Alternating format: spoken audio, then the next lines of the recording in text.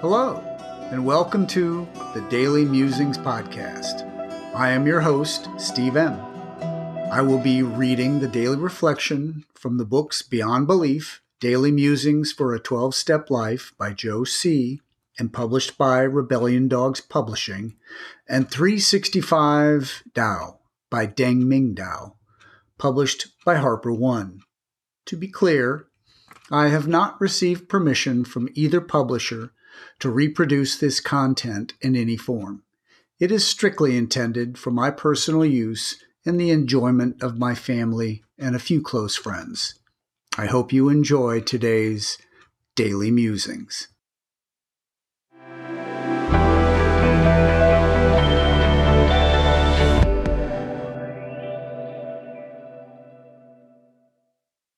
January 8, 365 Tao.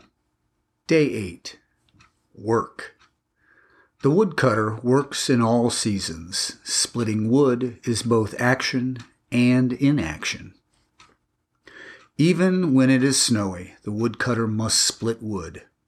Unless he does, he and his family will not stay warm, and those who depend on him will not survive.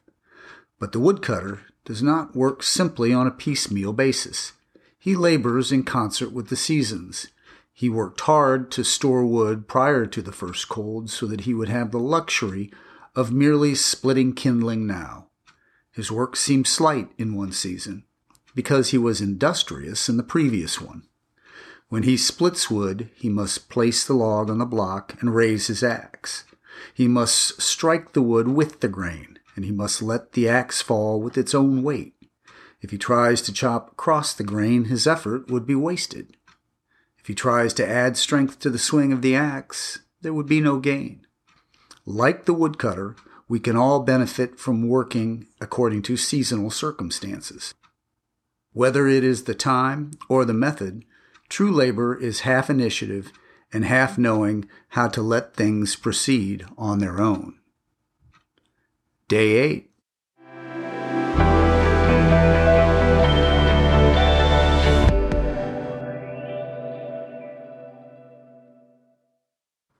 And now, Beyond Belief. Daily Musing from January 8. Today's quote: "Moral cowardice that keeps us from speaking our minds is as dangerous to this country as irresponsible talk. The right way is not always the popular and easy way. Standing for right when it is unpopular is a true test of moral character." Margaret Chase Smith, 1897 to 1995. What this Joseph McCarthy-era senator had to say about moral dangers to the USA could be applied to our fellowship as well. Speaking without thinking is detrimental. So is staying silent out of cowardice when an unpopular opinion may need our support. Bill Wilson's Concept 5 crafted the traditional right of appeal just for this reason.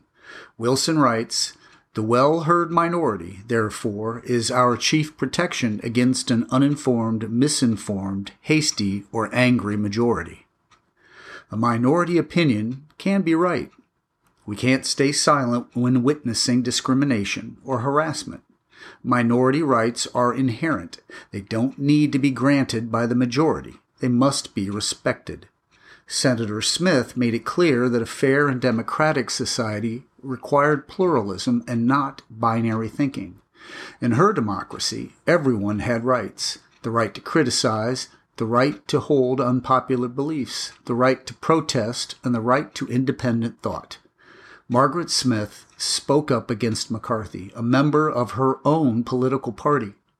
McCarthy's position was that the democratic world could not make peace with communism and that the eradication of communism was necessary for a free and democratic world. Communist thought or skepticism of the American establishment was intolerable and un-American in McCarthy's view. Smith's leadership would lead to the censure of Joseph McCarthy, whose career would fold before his alcoholism unraveled, eventually ending his life in 1957. When others anger and say, "Special interest groups can't hijack the agenda," will I speak up and say, While that may be true, even the most unpopular position deserves our thoughtful consideration. January 8.